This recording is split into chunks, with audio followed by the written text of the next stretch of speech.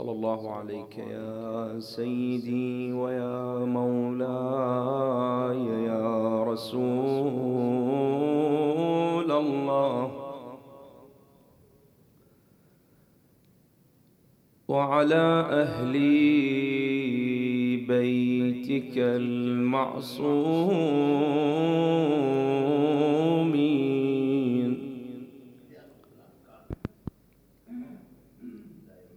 لعن الله الظالمين لكم والغاصبين لحقكم، ما خاب من تمسك بكم أمن من لجأ إليكم، فيا ليتنا كنا معكم سادتي،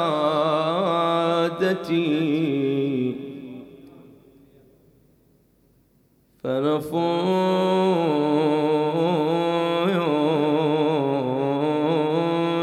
فوزا عظيما.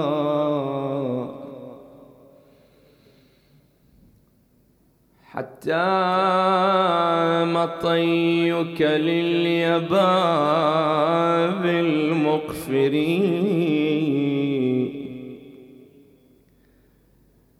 فأريح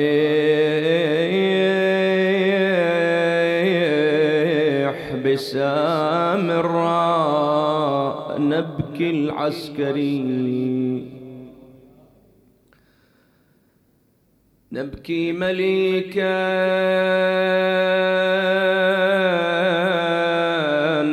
أحزن الأملاك في ملكوتها، ودها الصفايا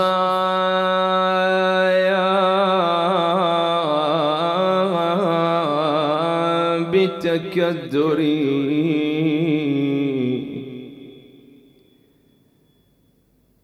حطم الحطيم مصاب وله الهدى، بالنوح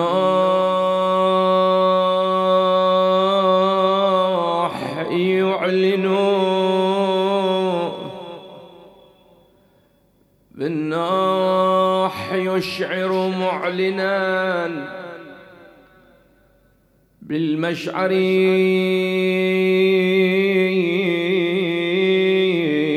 نبكي فتيان أبكى البتولة فاطما،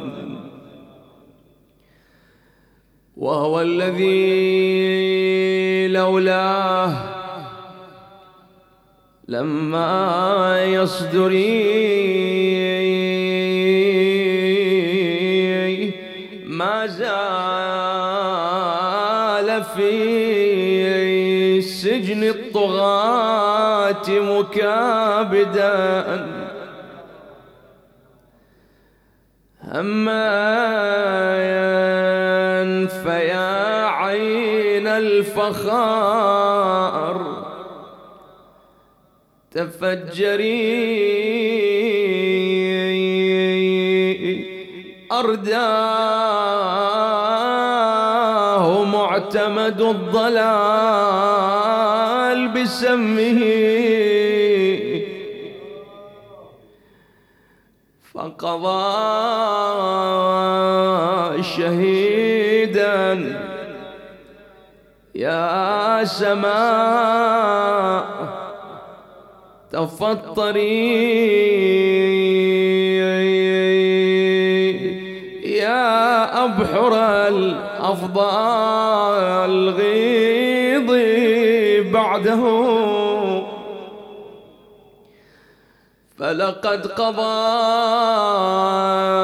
سما ممد الأبحر، يا أرض موري بعده وتصدعي يا شمس بعد ابن النبي تكوري آجرك الله يا صاحب الزمان. كم مصيبة عند اليوم الإمام، مصيبة والده 28 سنة مسموم مظلوم في سامراء، ويبكي على أم فاطمة يسمع ونينها بين الباب والجدار. لو يبكي على عمته زينب راجعة من كربلاء إلى المدينة. أي مصيبة تبكيك اليوم سيدي؟ نخلي صاحبة المصيبة المعزات في هذه الأيام تحدثه، تقول له يا ابو صالح غيابك طال، بسك عاد من الغياب، ترى للحين تنتظرك ام حسين خلف الباب. تقدر تسمع الزهراء تنحب والدمع نثار، يا مهدي جيب لي ساتر، ترى ما ظل علي خمار، ومن صدري المتهشم يا مهدي شيل هالمسمار، ومحسن بالعجل شيله يا ابو صالح عن الاعتاب. قل له يا مهدي كان ما عندك خبر يا ابن الخبر عندي، واذا عندك علم عايل لطمة عيني وخدي، كم سيد ينادي عليك شيل القيد عن جدي، وانت يا ابو صالح ساكت ما ترد جوا. تقول له وصلك الخبر عن جدك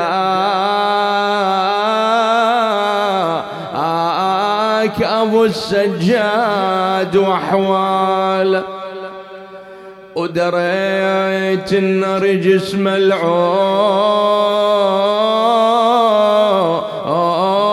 داس ضلوع بن عاله، ورضت صدر عبدالله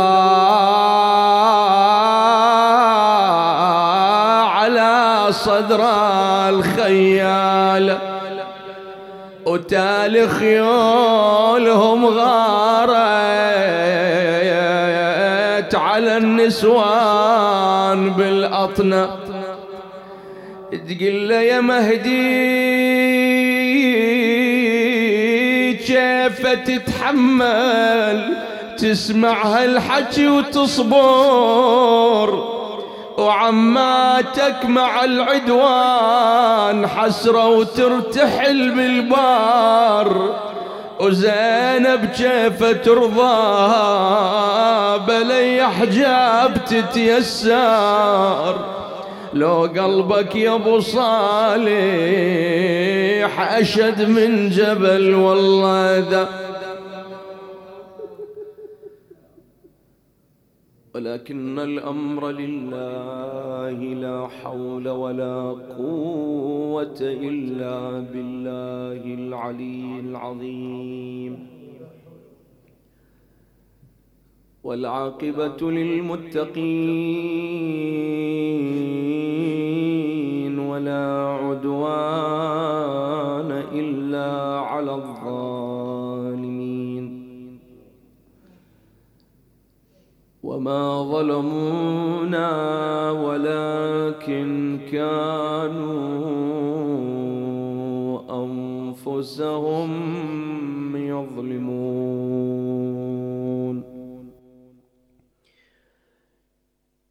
الامام العسكري صلوات الله عليه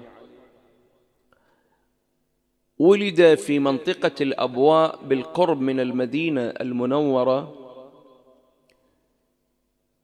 قيل في سنة 230 للهجرة، وقيل في سنة 131، ورواية أخرى 232، وقيل أيضا أنه ولد في سنة 233.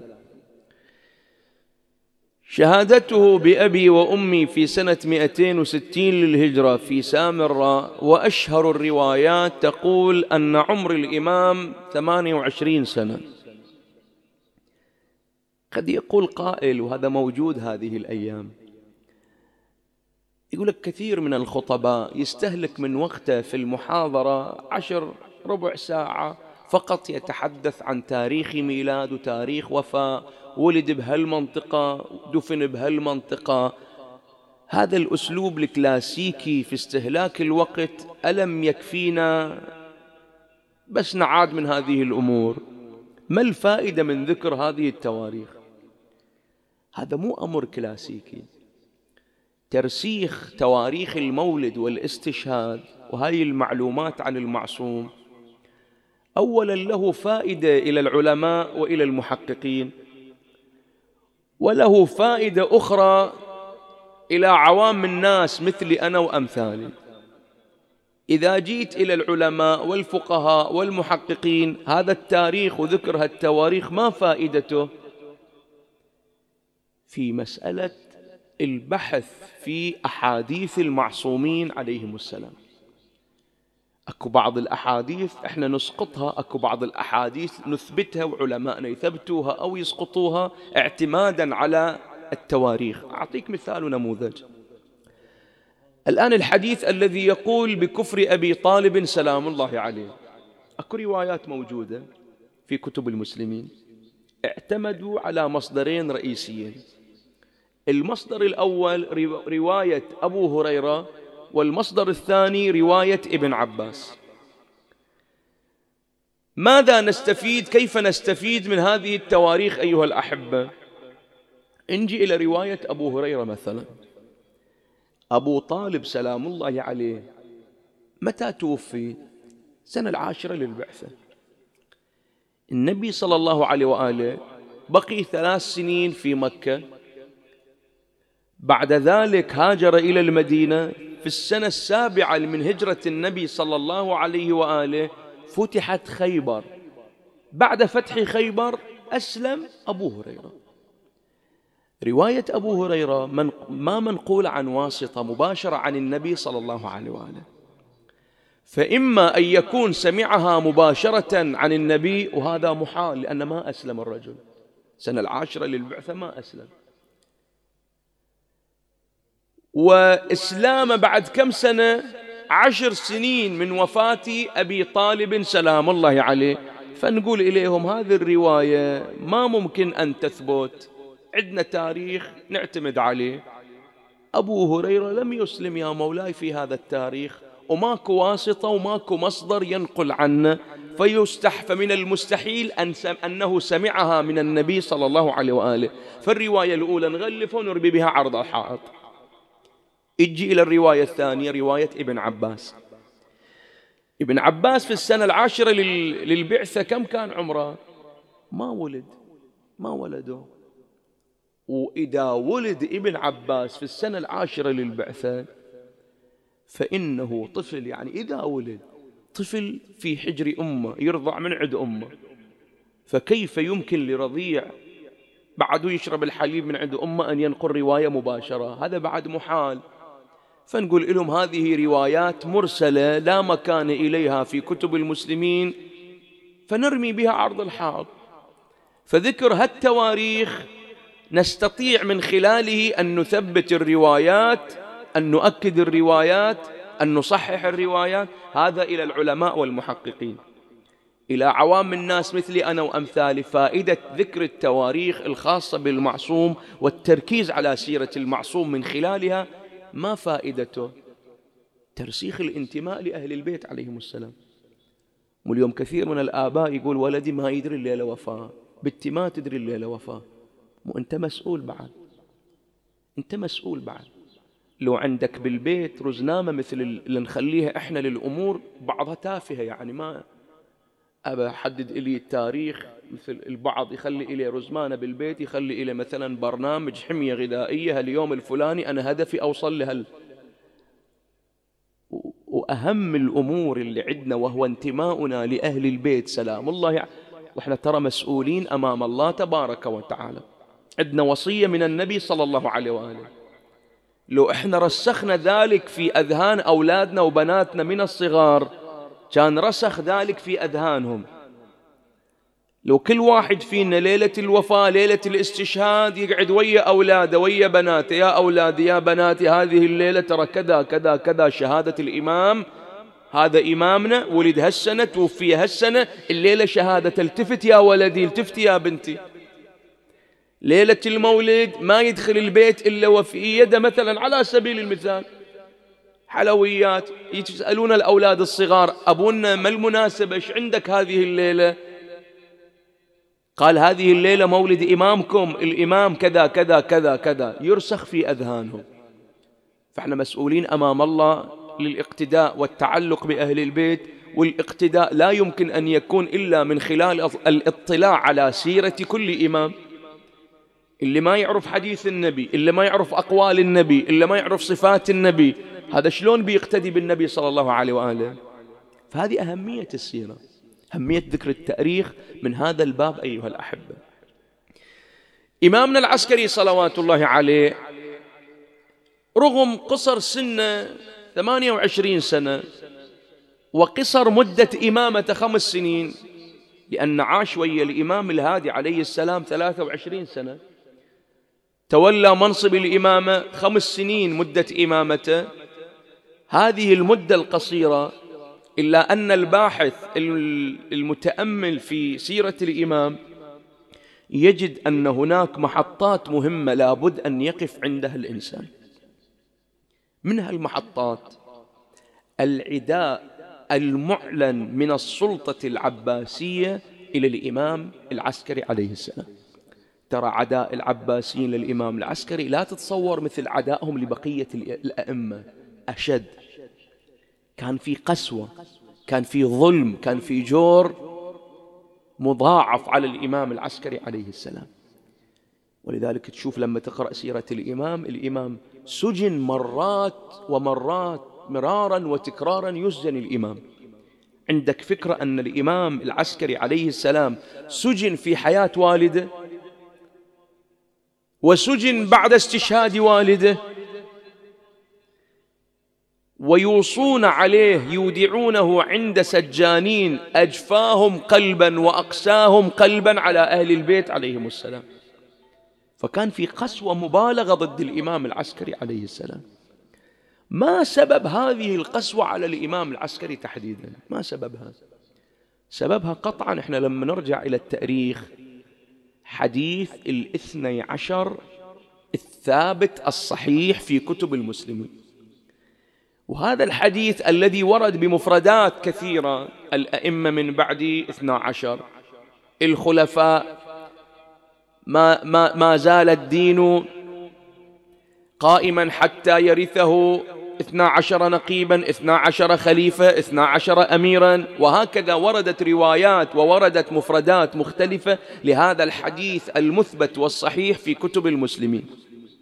هذا الحديث له أبعاد سياسية، من أهم أبعاد السياسية أن الإمام 12 الذي يأتي من بعد الإمام العسكري عليه السلام هذا يمثل خطورة وجودية للسلطة العباسية، خطر وجودي، لأنه يملأ الأرض قسطا وعدلا بعدما ملئت ظلما وجورا.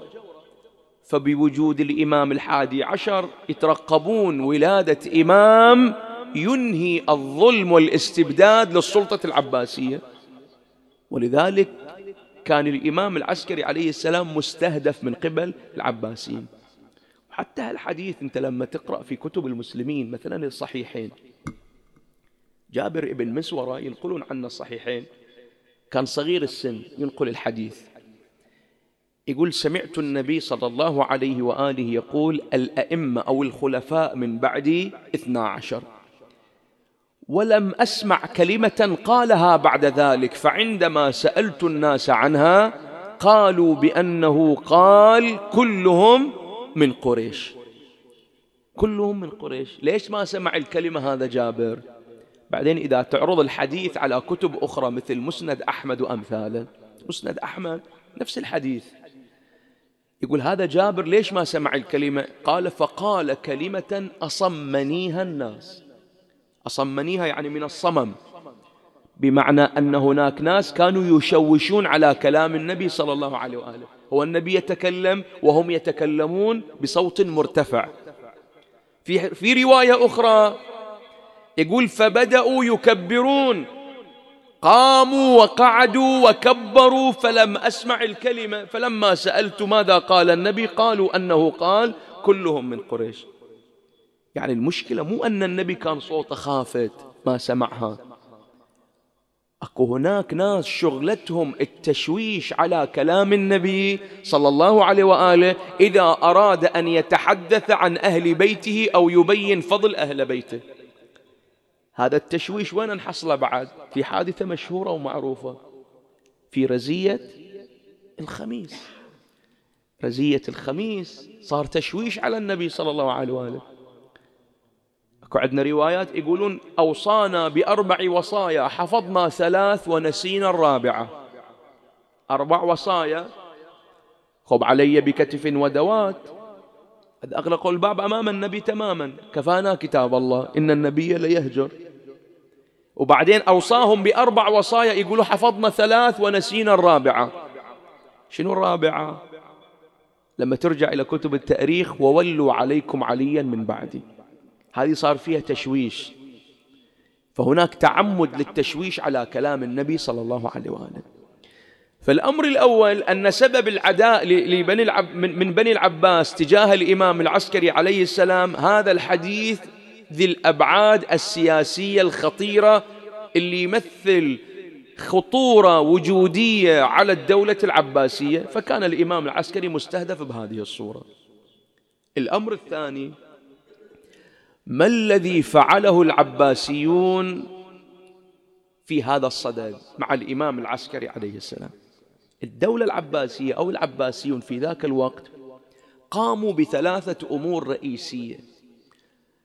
الأمر الأول: وضعوا الإمام العسكري عليه السلام تحت الإقامة الجبرية.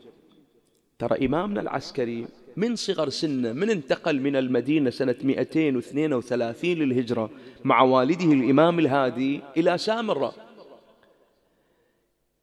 كان تحت الإقامة الجبرية طوال حياة الإمام العسكري عليه السلام، طوال حياته. ممكن واحد يقول وين هذا من السيرة؟ لم نقرأ في السيرة. هو الإمام العسكري وين عاش؟ في سامراء. سامراء مدينة مصرت بنيت من أجل العسكر، إسكان عسكري. إجا الخليفة، وزراء، أعوانه، وبعدين على اصطلاحنا صار هناك إسكان خاص إلى العساكر، عساكر بني العباس، خصوصا الأتراك والشركس وأمثالهم. الإمام العسكري عليه السلام في هذه الأوساط، العيون معلقة على الإمام عليه السلام، تحت الإقامة الجبرية تارة، أو في السجون تارة أخرى. الإمام كان يسجن ويفرجون عنه، حال الإمام الكاظم عليه أفضل الصلاة والسلام، مثل جد الإمام الكاظم. هذه الإقامة الجبرية بنو العباس أرادوا منها أن يضمنوا أمرين رئيسيين. الأمر الأول: إبعاد الإمام عليه السلام عن قواعده الشعبية، يعني اتصاله بالشيعة ينهون تماما. يعني الإمام كان بعيد عنهم في مدينة عسكرية. حتى بعض النقولات التاريخية لما تتكلم عن الإمام العسكري عليه السلام تقول الحسن بن علي صاحب العسكر، يسمونه صاحب العسكر، يعني اللي ساكن بهالمنطقة. فأرادوا تفكيك اتصال الإمام، قطع هذا الاتصال بين الإمام وبين شيعته، وإبعاد الإمام. إبعاد الإمام عن شيعته إليه ترى أبعاد سياسية خطيرة جدا. يعني بإمكان العباسيين تشويه صورة الإمام، أقوال الإمام. التدخل حتى في وكلاء الإمام، قاموا ينصبون وكلاء مزيفين عن الإمام عليه السلام، لأن صعب أن يصلوا إلى الإمام. الشيعة يتأكدون من هذه الأمور، فبدأوا في تشويه صورة الإمام، التدخل في وكلاء الإمام، حتى أن كثير من الشيعة وحتى من علماء الشيعة بدأوا يشككون حتى في الوكلاء اللي هم قطعا من الإمام العسكري عليه السلام، بدأوا يشككون في أقوالهم في أفعالهم، مثل الفضل ابن شاذان النيشابوري، هذا كان يشكك في كل وكيل من وكلاء الإمام عليه السلام، كان يشكك، إلى أن وصل كتاب من الإمام العسكري عليه السلام ينهاه عن التشكيك في وكلائه.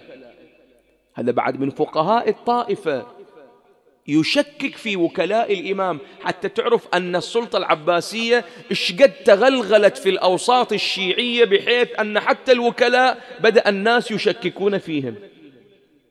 هذا الأمر الأول اللي ضمنوه من الإقامة الجبرية. الأمر الثاني، إبعاد الإمام عن قواعد الشيعية راح يضمن إلى العباسيين أن الإمام لن يتزوج من الأسر الشيعية المعروفة، ما راح يتزوج من الأسر الشيعية.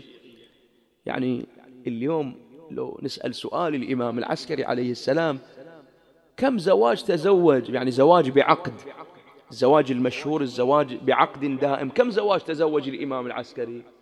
ولا زواج، ما تزوج الإمام العسكري.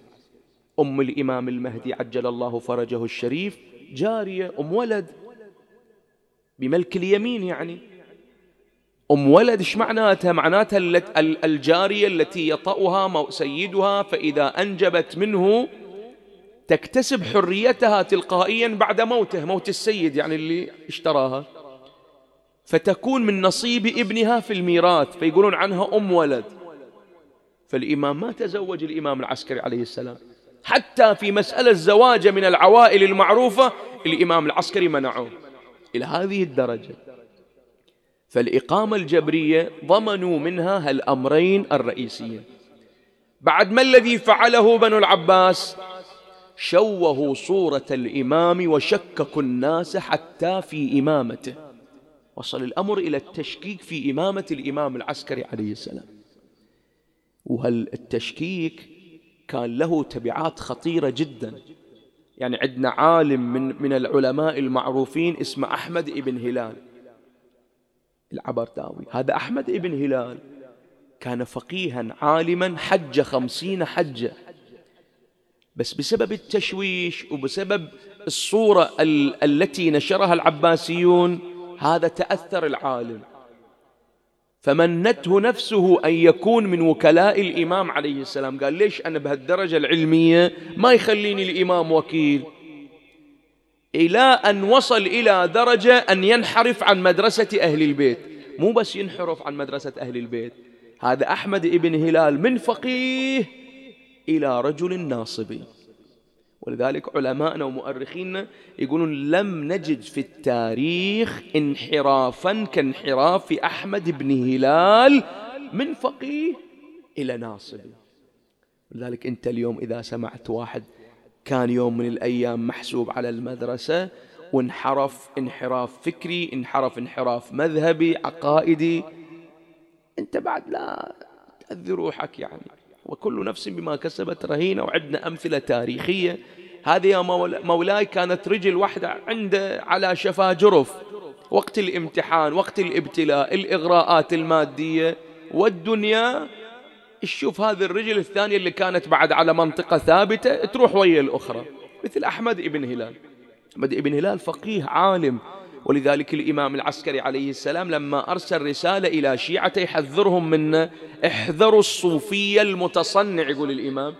الناس شكوا وقالوا هذا حاج 50 حجة، شلون نشكك فيه؟ إلى أن اقتنعوا بعد ذلك. الرجل صار ناصبي كامل، ناصبي درجة أولى أحمد ابن هلال. فصار في تشويه حتى إلى صورة وإمامة الإمام العسكري عليه أفضل الصلاة والسلام.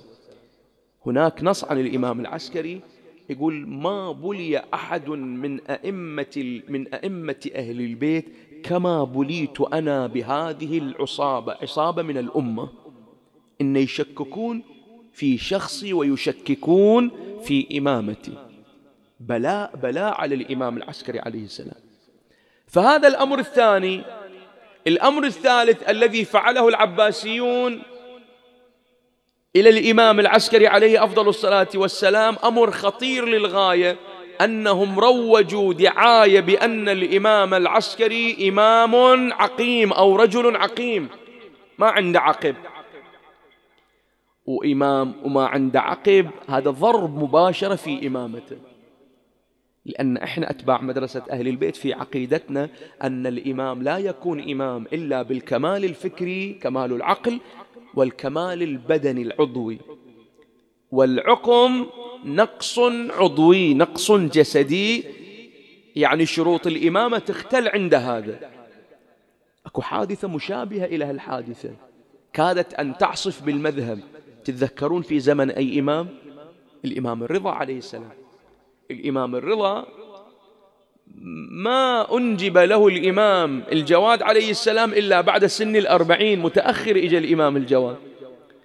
فطلعت لنا فرقة الوقف الواقفية الذين قالوا بتوقف الإمامة عند الإمام الكاظم، الإمام الرضا مو إمام. فبهذه الفرية وبهذه الكذبة على الإمام العسكري عليه السلام ضربوا في إمامته وروجوا لإمامة جعفر الكذاب. قالوا هذا ابن الإمام. هو جعفر الكذاب أخو الإمام بس من أم ثانية. روجوا لإمامة جعفر الكذاب، قالوا هذا إمامكم ابن إمام وعنده أولاد، عنده عقب، عنده علم، عنده معرفة. وشاركت شخصيات عديدة في هذه الحملة الإعلامية التشويهية إلى الإمام عليه السلام. أكو واحد اسمه ابن مامويه وأخته اشتركا في هذه الحملة لتشويه صورة الإمام ودعم إمامة جعفر الكذاب. ترى جعفر أخو الإمام مدعى الإمامة بعد استشهاد الإمام العسكري عليه السلام، لا في حياة الإمام العسكري.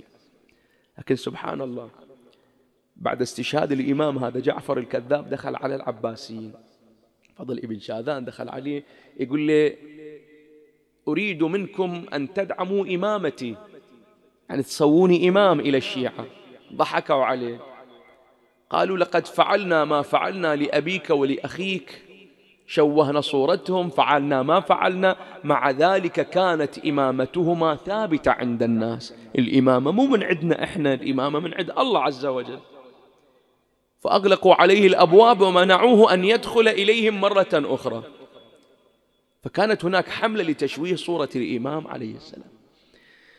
النقطة الأخيرة أيها الأحبة، ما الذي فعله الإمام العسكري صلوات الله عليه لمواجهة هذا المد وهذا العداء وهذه الحملات المشوهة؟ ما الذي فعله إمامنا العسكري عليه السلام؟ نأتي إليه بعد الصلاة على محمد وآل محمد.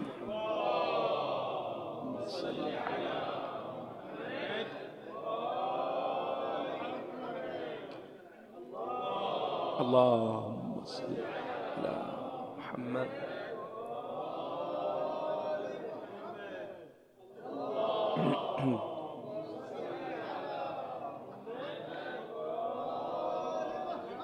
ارحمنا بمحمد وآل بيته الطيبين الطاهرين. الإمام العسكري عليه السلام واجه هذه الحملة الإعلامية، الحملة المشوهة من بني العباس بعدة أمور. الأمر الأول، الإمام طور نظام الوكالة. نظام الوكالة والوكلاء بدأ فعليا في زمن الإمام الكاظم عليه السلام، على اعتبار أن الإمام كان يسجن ويفرجون عنه، فبدأ النظام الوكالة في زمان الإمام الكاظم عليه السلام. تبلور هذا النظام في زمان الإمام الهادي صلوات الله عليه، وتطور بصورة ملحوظة في زمان الإمام العسكري عليه السلام. الإمام العسكري أسس شبكة سرية من الوكلاء في العالم الإسلامي، وزع وكلاء على كل الأمصار، وهؤلاء الوكلاء يتصلون مباشرة بوكلاء آخرين، هالوكلاء هم الذين يتصلون بالإمام مباشرة. فالسلطة العباسية يشوفون الإمام تحت الإقامة في السجون، مع ذلك أقواله وأفعاله تصل إلى كل مكان. والإمام الوكلاء اللي عنده مو فقط أنهم يقبضون الحقوق، لا، طور الإمام دور الوكلاء بحيث أنه أوكل إليهم بعض مهام الإمام المعصوم، بعض مهام الإمام المعصوم أوكلها إليهم. فالشيعة في كثير من المسائل ما عادوا بحاجة أن يرجعوا إلى الإمام مباشرة في كل صغيرة وكل كبيرة، لا، كثير من المسائل الوكلاء يجيبون على الناس مباشرة، مثل اللي موجود اليوم. كثير من المسائل نرجع بها إلى الفقهاء، إلى العلماء. فكان الحصول على الأحكام ووصول أقوال الإمام، وصول توجيهات الإمام بصورة سهلة للغاية، مع أن الشبكة سرية للغاية. والإمام اعتمد في مرحلة من المراحل على المراسلات خاصة، على المراسلات فقط. ليش على المراسلات؟ لأن التوجيهات الشفهية ترى من السهل جدا أن تزور، سهل جدا. يمسكون حلقة من هالحلقات ويدخلون على الخط ويشوهون ويزورون أقوال الإمام لأنها أقوال شفهية. أما إذا كانت رسالة بخط الإمام فإن لم نقل مستحيل، نقول من الصعب جدا تزوير كتابات الإمام. ليش من الصعب؟ لأن خط الإمام العسكري مثل خط والد الإمام الهادي، خط الإمام الهادي مثل خط أجداده، وهكذا. فلا يمكن تزوير كتابات الإمام بسهولة. فكانت التوجيهات قطعا هي من عند الإمام، يعني ماكو بعد في تشكيك في توجيهات الإمام، لأنها تصل إليه مباشرة، وتصل الرسائل وتخرج من عند الإمام بسرية تامة. يعني مثلا من السفراء العمري سفير الأول اللي يسمونه في بعض النقولات الزيات، كان ينقل الكتابات والكتب والرسائل إلى الإمام العسكري عليه السلام في براميل الزيت، في براميل الزيت توصل إلى الإمام العسكري عليه السلام، يجيب عن الإشكالات، يخاطب شيعته، وتخرج المراسلات مرة أخرى وتوزع على شيعته. فكان من السهل جدا على الشيعة أن يتواصلوا مع الإمام، وكان الأمر بسرية تامة. فالإمام ضرب الإقامة الجبرية بهالأمر، بهاي الخطوة المفاجئة إلى العباسيين. الأمر الثاني، كان الإمام العسكري عليه السلام يظهر في كل فرصة يخرج فيها الإمام إلى الناس، وهي تعد على أصابع اليد، ترى مرات خروج الإمام على الملأ تعد على أصابع اليد، لكن في كل مرة كان الإمام إذا خرج يظهر المعاجز على يده، دلائل الإمامة، المعاجز على يده. فإذا رآه الناس تعلقوا به. حتى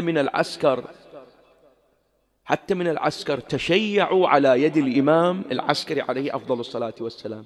من السجانين تشيعوا على يد الإمام العسكري عليه السلام، وصاروا من نواصب أو من عتاة إلى أن يكونوا من خلص شيعة أهل البيت عليهم السلام بفضل الإمام العسكري عليه السلام.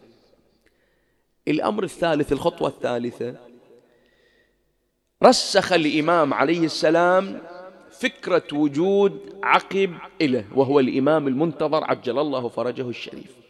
شلون رسخ الإمام الفكرة؟ أولا، ولادة الإمام المنتظر سلام الله عليه عق الإمام العسكري عنه ب300 عقيقة، وأمر أصحابه في كل مناحي الدولة الإسلامية أن يعقوا عنه. ليش هالعقيقة كلها 300 عقيقة وأصحابه يعقون عنه في كل مكان؟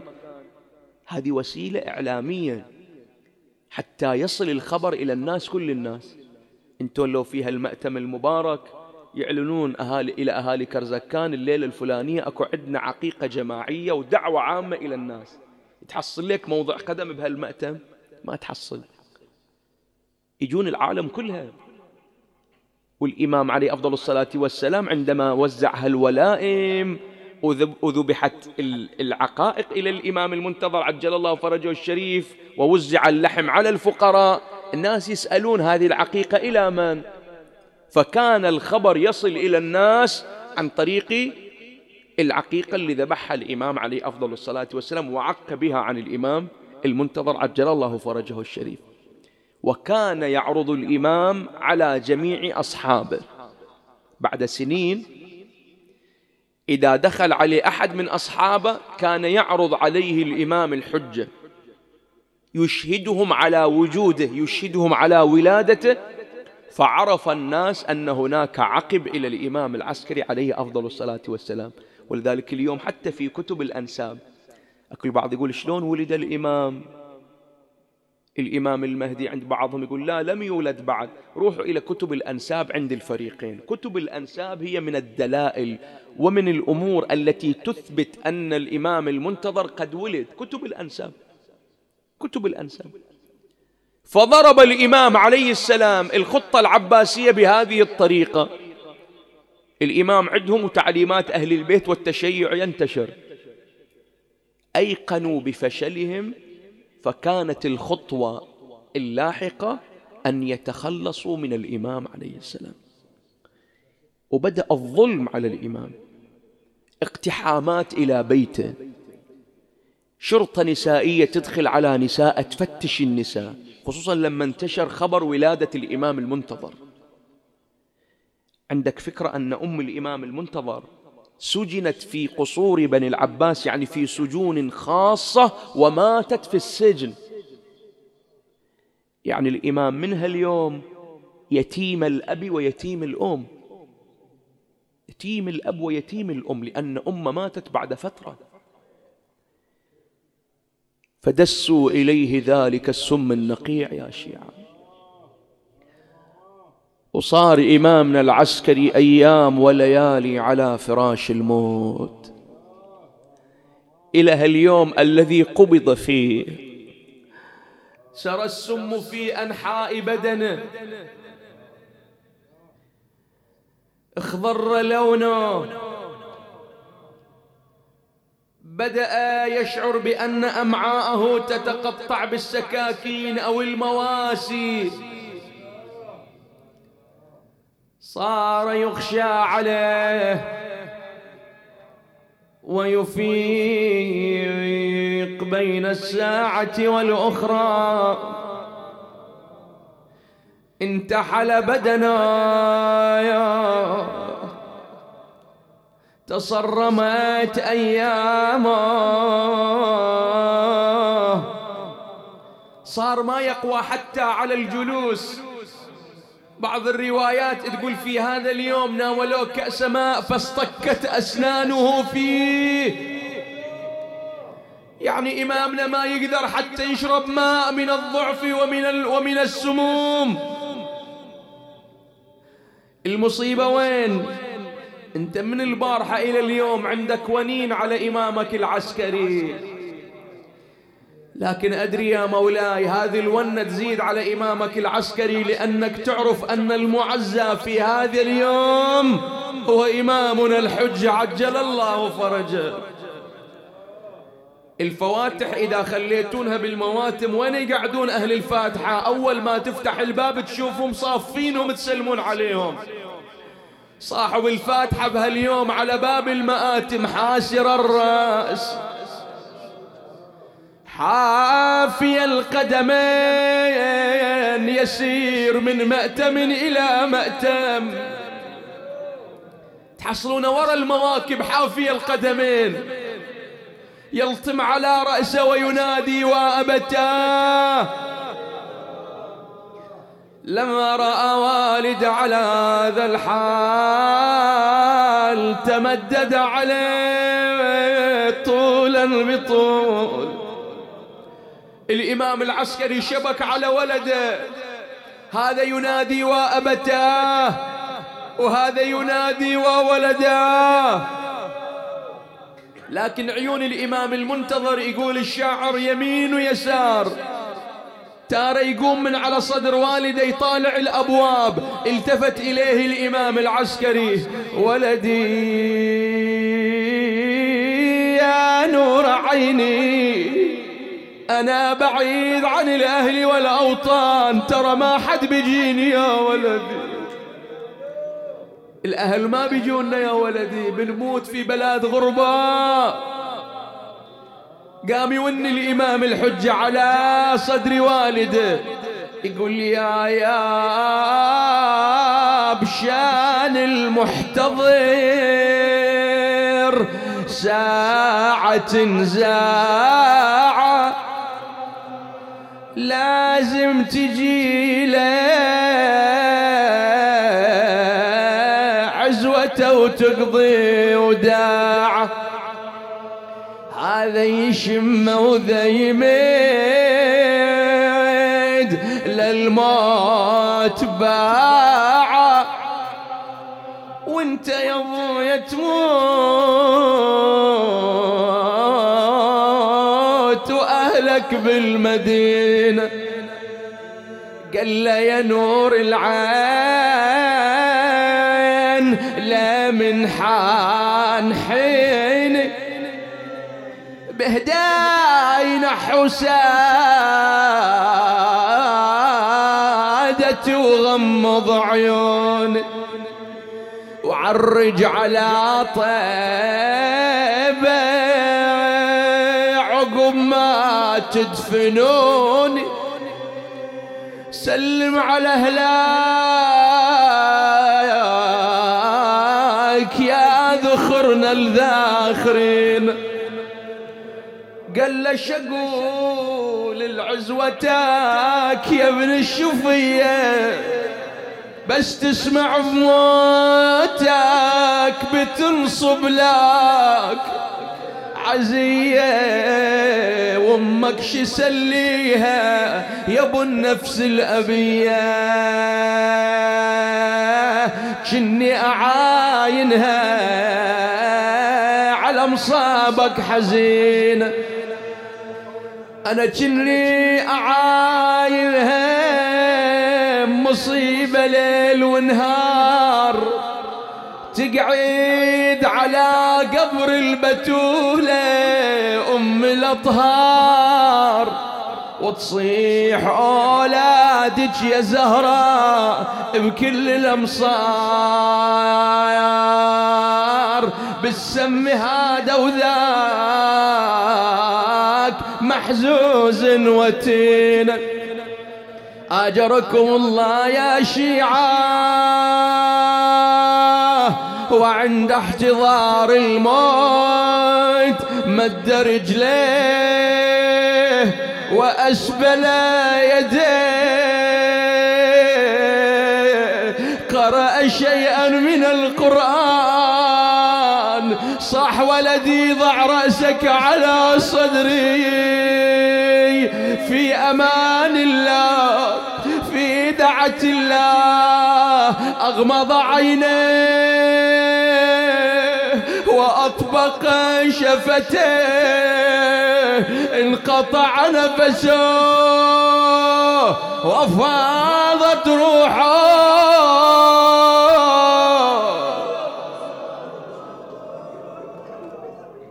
عز إمامك الحجة ونادي وإماما، والسيدة حرك والده لم يتحرك، أبا أبا أبا أيتمتني على صغر سني، من لليتيم حتى يكبر. تزلزلت سامرة بأهلها، ماجت سامرة بأهلها، وجنازة الإمام ترفرف عليها الأعلام السود. يلا يا مولاي ويا إمامك الحجة، قال على مصاب العسكري سامرة ضجت بالنحي، على فراش الموت مرمي لا أنيس ولا حبيب على فراش الموت طايح ويح قلبي بغربته بعد ما ذابت من سموم الدعية مهجته وحده ما عنده عشيرة وين أهله وعزوته قعد عند المنتظر يبكيه والمدمع صبيب يقول له والله ما أتحمله أنظر لك يا أبويا تحت ضوء تلفظ أنفاس الأخيرة وقلبي لجلك من فطو ما أنا متصور جمالك يحجب عني القضاء رد علي جواب يا الغالي ترى مصابي عصي يقول له لا تخليني يا ابويا حاير بدهر البلاء تلفظ أنفاس المنية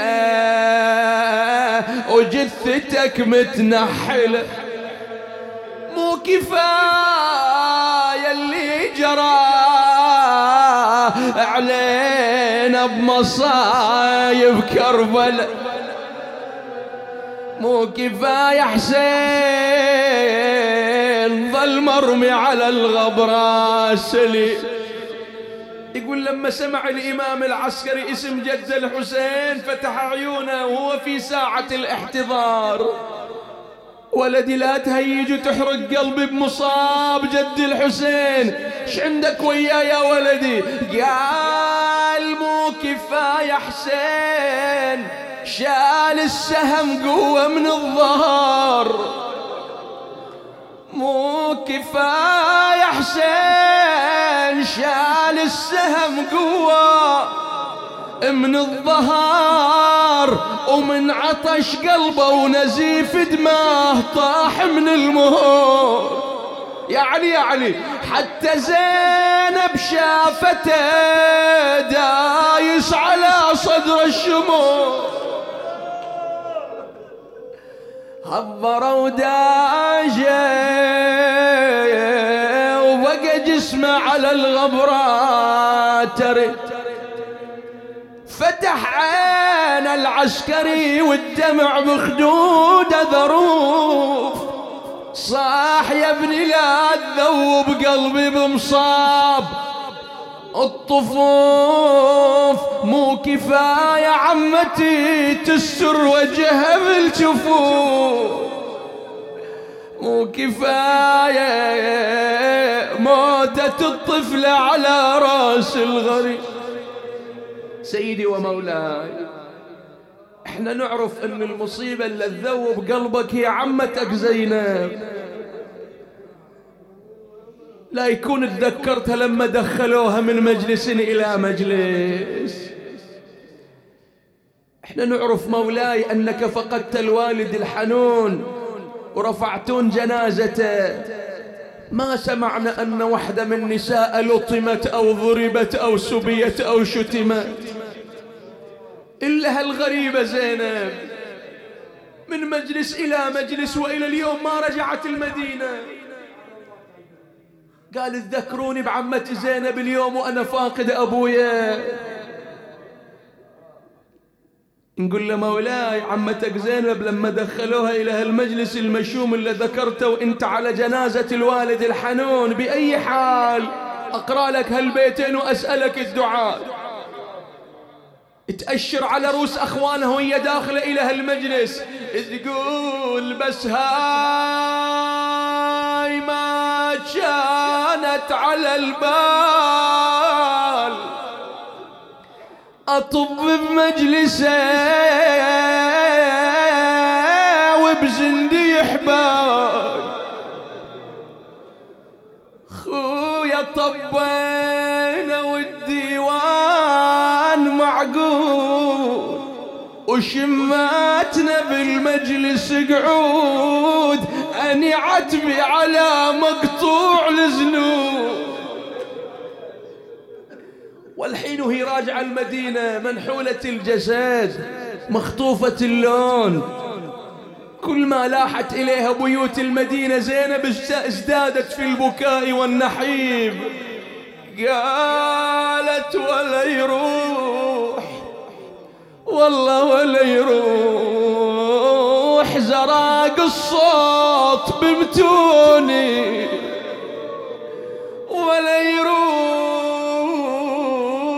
علي الشامت اللي يتفرج ولا يروح، عجيبة يظل جلد ليا ولا يروح، يعيروني أنا يا الخارج.